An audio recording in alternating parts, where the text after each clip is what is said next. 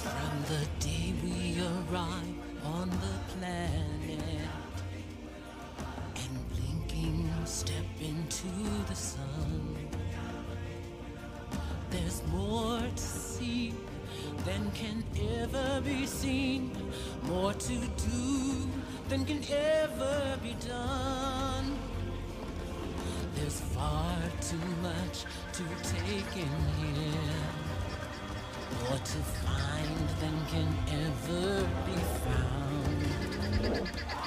But the sun rolling high through the sapphire sky keeps great and small on the endless round. It's the circle of life, and it moves us all through despair and hope, through faith and love,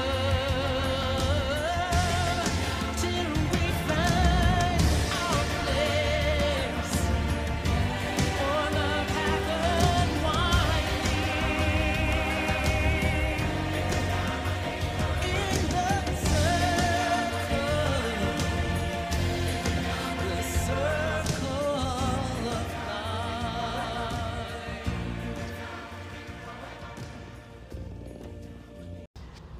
The Circle of Life, indeed. This podcast is not strictly about Disney. It's more of a personal story. You'll see the Disney connection along the way and some things that I'll talk about, but it's a story I wanted to share. It's very personal to me, and I felt like I wanted to talk about it. So here's the thing. My father passed away this week after a bout with Alzheimer's. He was diagnosed some years ago and struggled through it for that period of time. And it robbed him of who he was and his sense of self. And it's a really horrible disease in that sense, where it just takes someone away from you. But you get to look at them going through it and struggling for some period of time until they ultimately die. There is no cure. There is no way out of it. It's just once you get the diagnosis, it's inevitable. And that's really sad to me. And I wanted to share a little story about my dad, a little information that I just thought was meaningful to me. And I hope you'll take a minute and listen. So I picked The Circle of Life as sort of the basis for this because when I saw The Lion King when it first came out, I hadn't had kids yet. And the scene between Mufasa and Simba spoke to me. And we'll always be together, right? Simba, let me tell you something that my father told me. Look at the stars. The great kings of the past look down on us from those stars. Really? Yes. So whenever you feel alone, just remember that those kings will always be there to guide you. And so will I. As it does to many people. That's the thing about Disney movies. They have a good way of tugging at your heartstrings and making you feel a certain way, kind of manipulating your emotions, if you will. And that one spoke to me. And the whole notion of Circle of Life just kind of stuck with me. And so when he died, it was one of the first things I thought of. Circle of Life. Wow. It's a beginning and an end, and the next version comes on. And now that I have kids of my own, I kind of understand it a little differently. Someday, I'll go to the great beyond. I'll be one of the stars. And that's the way it'll work. That's just the circle of life. So it kind of spoke to me in a way. Now, the interesting thing is, when I talked about, maybe 5 years or so ago, I talked about my grandparents, and that's my maternal grandparents. so not my father's parents. They were really passionate about Disney. My grandfather was a huge Disney fan. He just loved it. He thought it was awesome. It was just one of those things where it was just so much fun. My father, on the other hand, was a little more pragmatic. It's not that he didn't like Disney. He liked it a lot, and he enjoyed going, and he enjoyed being in it and being immersed in the world. But he thought about it a little differently.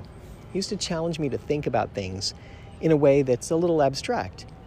Look at Disney World. What about it is interesting? How do they create that? What do they do?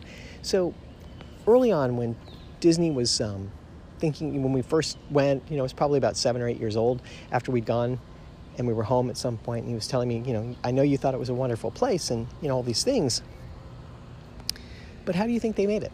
What do you think they did to create it? And we talked about that for a while. You're taking a wide open plot of land, and you're building something on it, something of that scale. How do you do that? And so we did a little research, and over the years we continued to research it, and it was interesting how they took these ideas that came from someone's head, and they created these working models, these dioramas, these 3D models where they could actually take you through different perspectives. And then they were able to create that and build drawings and plans that they were actually able to build. And they cleared the land and they built these things, and it became something from someone's imagination that they were able to build. And he challenged me to think that way about everything. And I always found that interesting, and I always appreciated what he was trying to do, because he was trying to challenge critical thinking, right? Well, how do we get here? What do we do? And I always found that really, really amazing. And that's one of the things that I really liked about the way he presented things. So he and I partnered on a few projects along the way. We did some different things. He was I'll say brilliant man. And I'll explain that in a moment. But he had me partnering with him on a couple of ideas he had. He always had ideas. He was always throwing things out there, creating things, doing something interesting. He'd go, oh, I think we can do that. And he'd build it. So it was always kind of neat when he would come up with something and we'd share in that idea. One of the last trips we took together, he and I, we were working on a project together, and we had to go up to Orlando for this project. We were meeting with someone, and we went up there and we were talking to people. And after it was over, we decided to go to a movie. And so what better place to go to a movie than the Dine-In Theater there at Downtown Disney. I think it was still Downtown Disney at the time. It was just changing names maybe. But we went to the Dine-In Theater. We had a great time. It's one of those memorable road trips, the last one he and I ever took. And it was really kind of neat. It was a lot of fun. And it's funny how Disney connected in there in some way. And even when he was sick, a couple of times we went, and I took the kids and I took him, my mom, and we all went and we had a good time. And it was just fun to be there and be experiencing these things. Because he still challenged your thinking, right? What makes this interesting? What do you think about this? Why? How do you think they built this? How do you think they constructed it? How do you think what materials did they use to pour the concrete? Those kinds of things. Just challenge you to think about things. And I always found that to be really amazing in the way that he would approach the world and make you think about the world a little differently. So I promised I would tell you why he's a brilliant man. And it's nice for me to say that. He's my father. I can say that all I want. But he was. I can almost guarantee you that you're aware of 3, 4, 5 of his inventions. Things that he created that you can attribute directly to him that are worth mentioning. And this is why this particular disease is so hard. Now, the couple of inventions I'm going to mention, you'll probably be familiar with. You see them in everyday life. The first one is when you take your finger and touch the screen on your phone or any device that you have, and you can use your fingers to pinch and zoom. It's actually his. He invented that.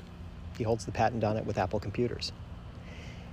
It's an amazing thing he came up with one day, and it's actually, there's a story there. He was riding in an elevator, and he was watching the buttons change as he was going up and down the elevator, as the lights would light up on each of the floors.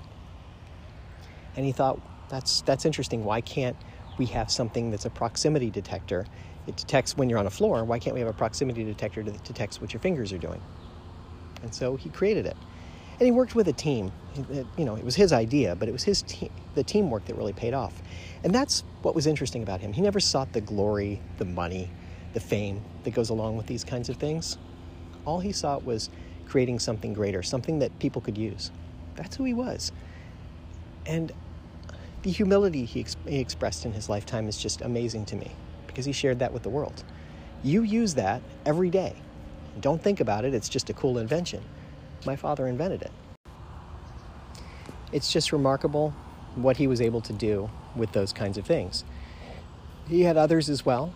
When you get an Amber Alert about a missing child that comes to your phone, he invented that too.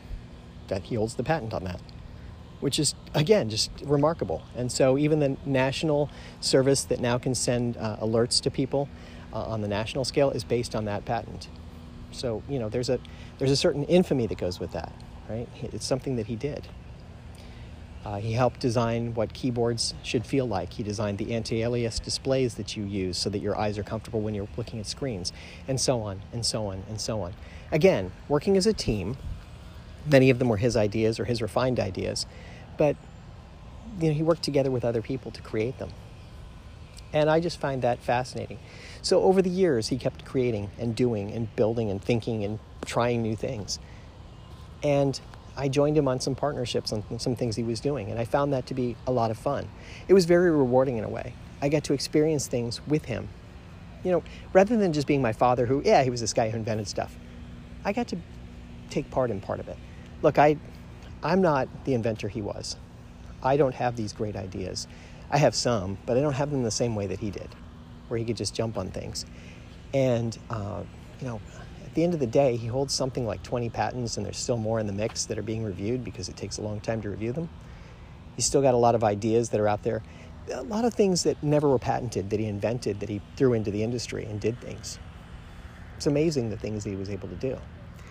And I can only hope to be half the person he was, honestly.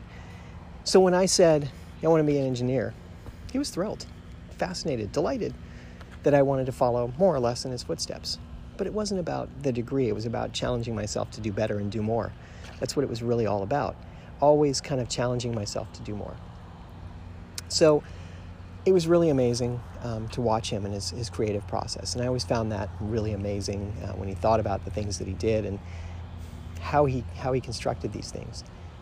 So when I talk about Disney, at some point I said, hey, I want to start creating apps. And he goes, that's a great idea. Why don't you do that? In many ways, he was my biggest cheerleader. And wanted to think about things that might be utilities. And he and I collaborated on a couple of projects where we had ideas for apps that might have become something had we had a little more, the technology maybe been a little more advanced, or maybe I have a little more technical skill, or been able to use the device, because the device, now there's the medical piece on the device, on these Apple devices and these Samsung devices where you have these medical things that you can do. Before you didn't have them, so you had to you were limited in some of the things that he had in mind, because some of the features that they offer, without getting into the detail there, it's just some of the things were limited a little bit. And now they've offered a lot more functionality in these devices, and you can do more with them. But he enthusiastically encouraged me to go out and do something, and partner with him and share something. And I always thought that was neat.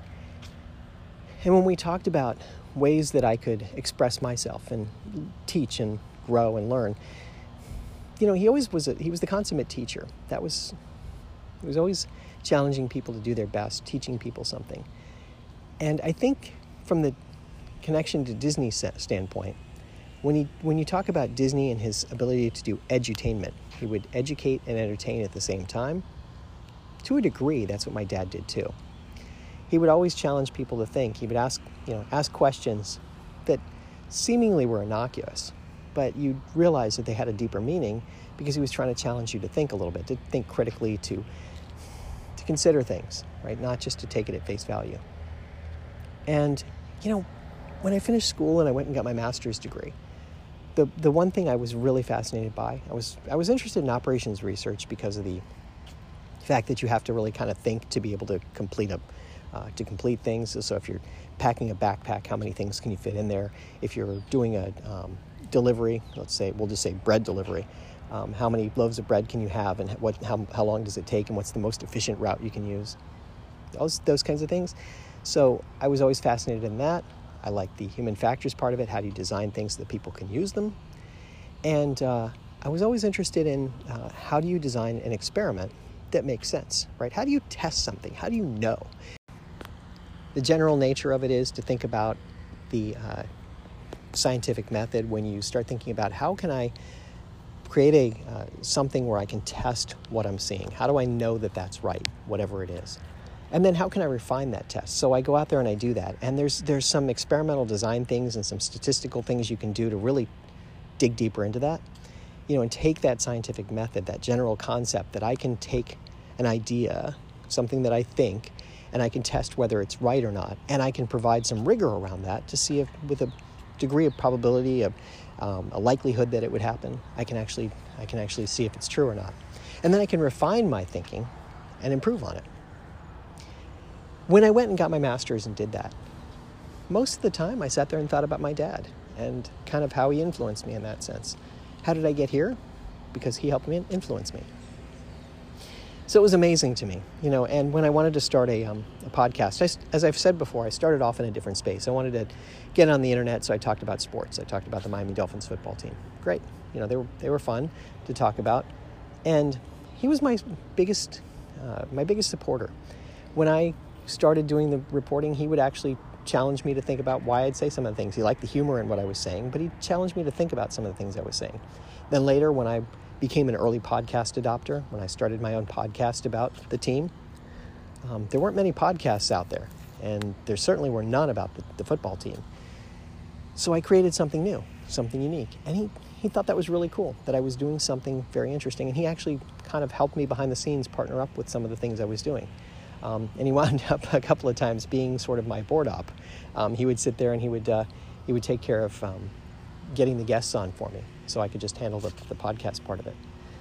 And I know it's kind of trivial and silly, but it was really fun for me because we were partners in it in a way. And then later, when I decided I was going to talk about Disney, he was enthusiastic about that too. That's pretty neat. What are you going to talk about? And that's when I started thinking about what I wanted to talk about. I wanted to talk about the history, some of the things in the building of the place. And why did I pick that? Because that was the relationship we had. Those were the things we talked about. All those things that made the whole talking about Disney kind of interesting. So in a way, I started this not because of him, but I focused it because of him. And I don't want to lose that, especially now. Before he died, I was kind of like, all right, I don't want to use the word ambivalent, but I wasn't as enthusiastic for a while. With all that's going on in the world and whatever. You've heard that in my other podcasts. I'm not going to get into it here. But as I thought about that, as I've been thinking about that, it doesn't seem right to stop but I want to focus differently. Look, his big thing is he always wanted to educate, enlighten, entertain, help people to understand things around them, right? Teach people, give them something to work with, challenge them to think a little more. And so, my wisdom to all of you, anybody listening to this, is that you should do the same. Share your knowledge. Share what you know. Look, it's fine to be about the money, but at the end of the day, we all die. That's just the nature of it. So be the best person you can be. Be the best you can possibly be. Live your life to the fullest. Enjoy yourself. If money's important, money's important. If family's important, family's important. But do the things that make you happy. See, there's the thing. My dad always said to me, make sure that you're happy. Make sure that you're the best version of you can be. And never stop improving yourself. Never stop trying to make yourself a better person. Do whatever you can to enrich, enlighten, learn. Keep reading, keep studying. So in a way, I graduated from college. I was like, okay, great, I'm done with college. And then I went back and got my master's because I felt like I was missing something. I needed something else. I went back, got my master's, finished my master's and went, yeah, okay, that's nice. Now what am I going to do? I went to work doing some different things. That's when I worked at Disney, right as I finished my master's program. And then, I realized that while I loved Disney, it wasn't, and it made me happy, don't get me wrong, it wasn't what I wanted to do long term. I had this sort of idea in the back of my head, and I think I remember batting it around with him. I said, one of the things I noticed is that Disney likes to hire people with Disney experience, but with real-world experience too. So maybe it's time to leave, go off and do something really amazing, and then maybe come back. Of course, I never went back, but the concept was right. And he and I talked about that a little bit. That it was time to think about doing other things. So, I left and I went on and I was doing other things in life. And he kept trying to challenge me to do more, right? What else could you do? What other things can you do? And I went to work for a company, and I've been at this company for a long time. And I remember being there for 5 or 6 years, and I'd already been out of graduate school for 7 or 8 at that point. And I remember giving this talk about engineering to a group of engineers. There was an engineering conference in town, and I was lucky enough to speak to a group of engineers. And I remember talking to giving this talk about what life was like at the company and what engineers do there and so forth. And I remember talking to this guy afterwards. He goes, "You made an impression on me. Thank you for taking the time to do that." I was like, "Okay, yeah, cool." He goes, "So do you have your professional engineer's license?" "No, I never really thought about getting it. I'm an industrial engineer. Typically, industrial engineers don't get their PE license. It's just the way it works. You don't work in the public trust. The professional engineers really are about the public trust, so electrical, mechanical, people who do things that build buildings. Civil, those kinds of people get their professional engineer's license." But he challenged me on it, and he asked me, why don't you have it? Why are you saying that? You should think about getting one. And that stuck with me, that resonated with me. And a week or two later, maybe a month later, I was talking to my dad. I said, "I was thinking about maybe getting my PE." He goes, "That's great, I think you should do that." There was no question about it. He didn't really argue with me. He didn't try to encourage me in the sense of, well, here's why you should do it. He didn't try to discourage me in any way. He didn't say anything about the fact that, typically industrial engineers don't do it. He'd had his PE license for 25 or 30 years at that point. And he's like, "You should get one too. It's just one of those things. It's a nice professional certification to have to show that you've mastered your field." Cool. So I worked hard to try and get my PE license. Does it serve me any purpose? Would it serve me any purpose? No, not in my career. But it shows a mastery of things. And the thing that occurred to me was I could show my kids that perseverance always pays off, and you should never stop educating yourselves, right? Follow in my dad's footsteps. So I studied, and I went after it, and I took the exam, and it was brutal. It's an 8-hour exam, like a lot of professional exams. It's one of these long exams you have to take, and you sit in a room, and you just take the exam, and they're asking you engineering-related questions. I was like, "Oh man, that was a grind. I can't believe I did that. Wow, that was cool." You wait your time, whatever it was, 8 weeks or 10 weeks or something, and you get the results in the mail. And they don't give you really a grade, it's just a pass-fail. And I was hesitant to open it up. I called him, and I said, "All right, I'm going to open it now," because he didn't live in town at the time. And I opened it up, and I failed. And wow, I couldn't believe I failed. You taught me to always do your best, right? And here I failed this silly exam. It was oddly devastating. I felt like I'd let him down. Though, of course, he didn't feel that way. He's like, "Well, maybe it's okay that you failed. Maybe you just need to change your study habits or do something different. Maybe you just need to change something about it." And so I decided to take it again. And I decided that I had to rethink how I was doing it. So I changed everything about my study habits, changed everything about what I was doing. And I had a professor in college who had given me some good advice at one point about how to kind of rethink what you're doing, especially when in the face of adversity, right? You fail at something, give it another go, but change the way you do it. So, sort of that, coupled with my dad talking about things, encouraged me to just change everything, study again, do it again. So I worked hard. I studied hard. I just did it, right? I went in there, and then I went and took the exam, and I was in a different place when I took the exam. I felt different about it. I felt like all the questions were natural. They were all there. And so at the end of the day, I wound up passing. And I've kept my certification up ever since. I have a professional engineer's license. Like I said, I don't really use it for anything, but it's important to me because it showed that perseverance. And I was so proud.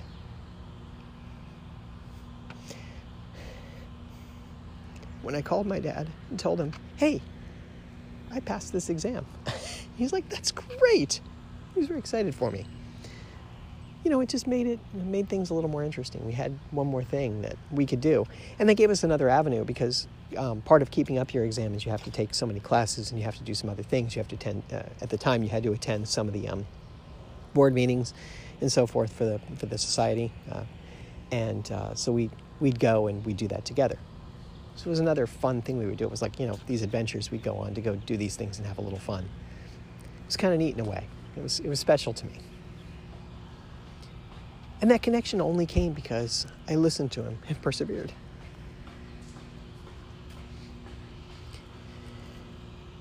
You know, it's amazing to me that people that he knew and the things that he knew, you know, in life as he was working over his life, he met some very interesting people. And he introduced me to most of them. You know, these people who had great thoughts, you know, who were really intelligent, smart people, who really had something on the ball and could figure something out about life. You know, they were really interesting people, and it was fun to meet them, and it kind of enlightened me in some way that the world isn't always about, you know, what you see in front of you, what you see on TV, whatever. There's a deeper purpose there. There's more people there. After he died, we started, you know, posting things online, reaching out to people that, you know, he had known in life, and it was amazing to me how well some people remembered him. Some people who had never met him knew who he was because he had a certain sort of legend. Especially, he had volunteered at my children's grade school years ago, and wound up being the county's volunteer of the year. And it was an amazing thing because he was always at the school. He was always giving of himself, and he was telling people how to think and giving people ideas on what was going on in the world, and you know, how to consider that and, you know, rationalize all these thoughts. And kids who didn't even hear him talk knew about him and remembered him many years later. My kids are in college now, and so they remember, you know, their friends, their colleagues remembered my dad coming in and talking to them. There were other people I reached out to who I hadn't talked to in a long time, friends of his, who were like, oh my goodness, you know, I can't believe that. You know, just that moment when you realize just how deep his relationships were and the people that knew him because of everything he did. I'm amazed. I'm dumbfounded in a way because, in a way, he was always just my dad. But I'm so glad that I took the time to really think about something and challenge myself and be more than just my dad and understand who he was. Because he challenged me to be a better person. As I look at all the things he did in his life and all the inventions he has and all the things that he came up with, he lectured extensively on topics. He wrote papers. He did all kinds of things. He was big into his field. He loved what he did. And that's the thing. You know, he challenged me to think, love what you do. And that's something that I think most of us take for granted. Most of us don't love what we do. He loved everything he did. He always jumped at every chance he got, everything he could do, because he knew he could be a better person. And that was fascinating to me. So, there you go. So my father, you know, one of the most amazing people I've ever known, who challenged me to think critically, who, you know, we talked about Disney, we talked about other things. It was just an amazing thing. It's, like I said, the Disney connection isn't so deep, but it's personal to me, and I wanted to share that with you. I'm going to put a link in my show notes to my own obituary about him, so you can see some of the things he did, the patents he had, and so forth. You know, and just if you're interested, you know, you can just check it out. He had some really amazing ideas. He's still, you know, to the end, was just an amazing guy. I know he inspired me, my brother, my kids, his kids. We all, you know, grew into something interesting. We're all scientists in a way because he challenged us to think that way. So don't ever be afraid to question things. Don't ever be afraid to challenge yourself. Don't ever stop learning. I think all of those are things that he would want me to say. And I would encourage you to give back in some way, to tell people something interesting, right? To share your stories and your experiences with other people. And as you go through things in life and you decide what you want to do, think about all the things that you can do and how you can contribute to a better world, and do those things. So that's it. I just wanted to share a little bit of a story about my father, some of the things he did, who he was, because I thought it was interesting and worthwhile. And I think my tagline that I've used in my podcast since the very beginning, while it came from Disney, I think the reason I picked it was because it inspired me in a way that I could have heard my father saying the same thing. If you can dream it, you could do it.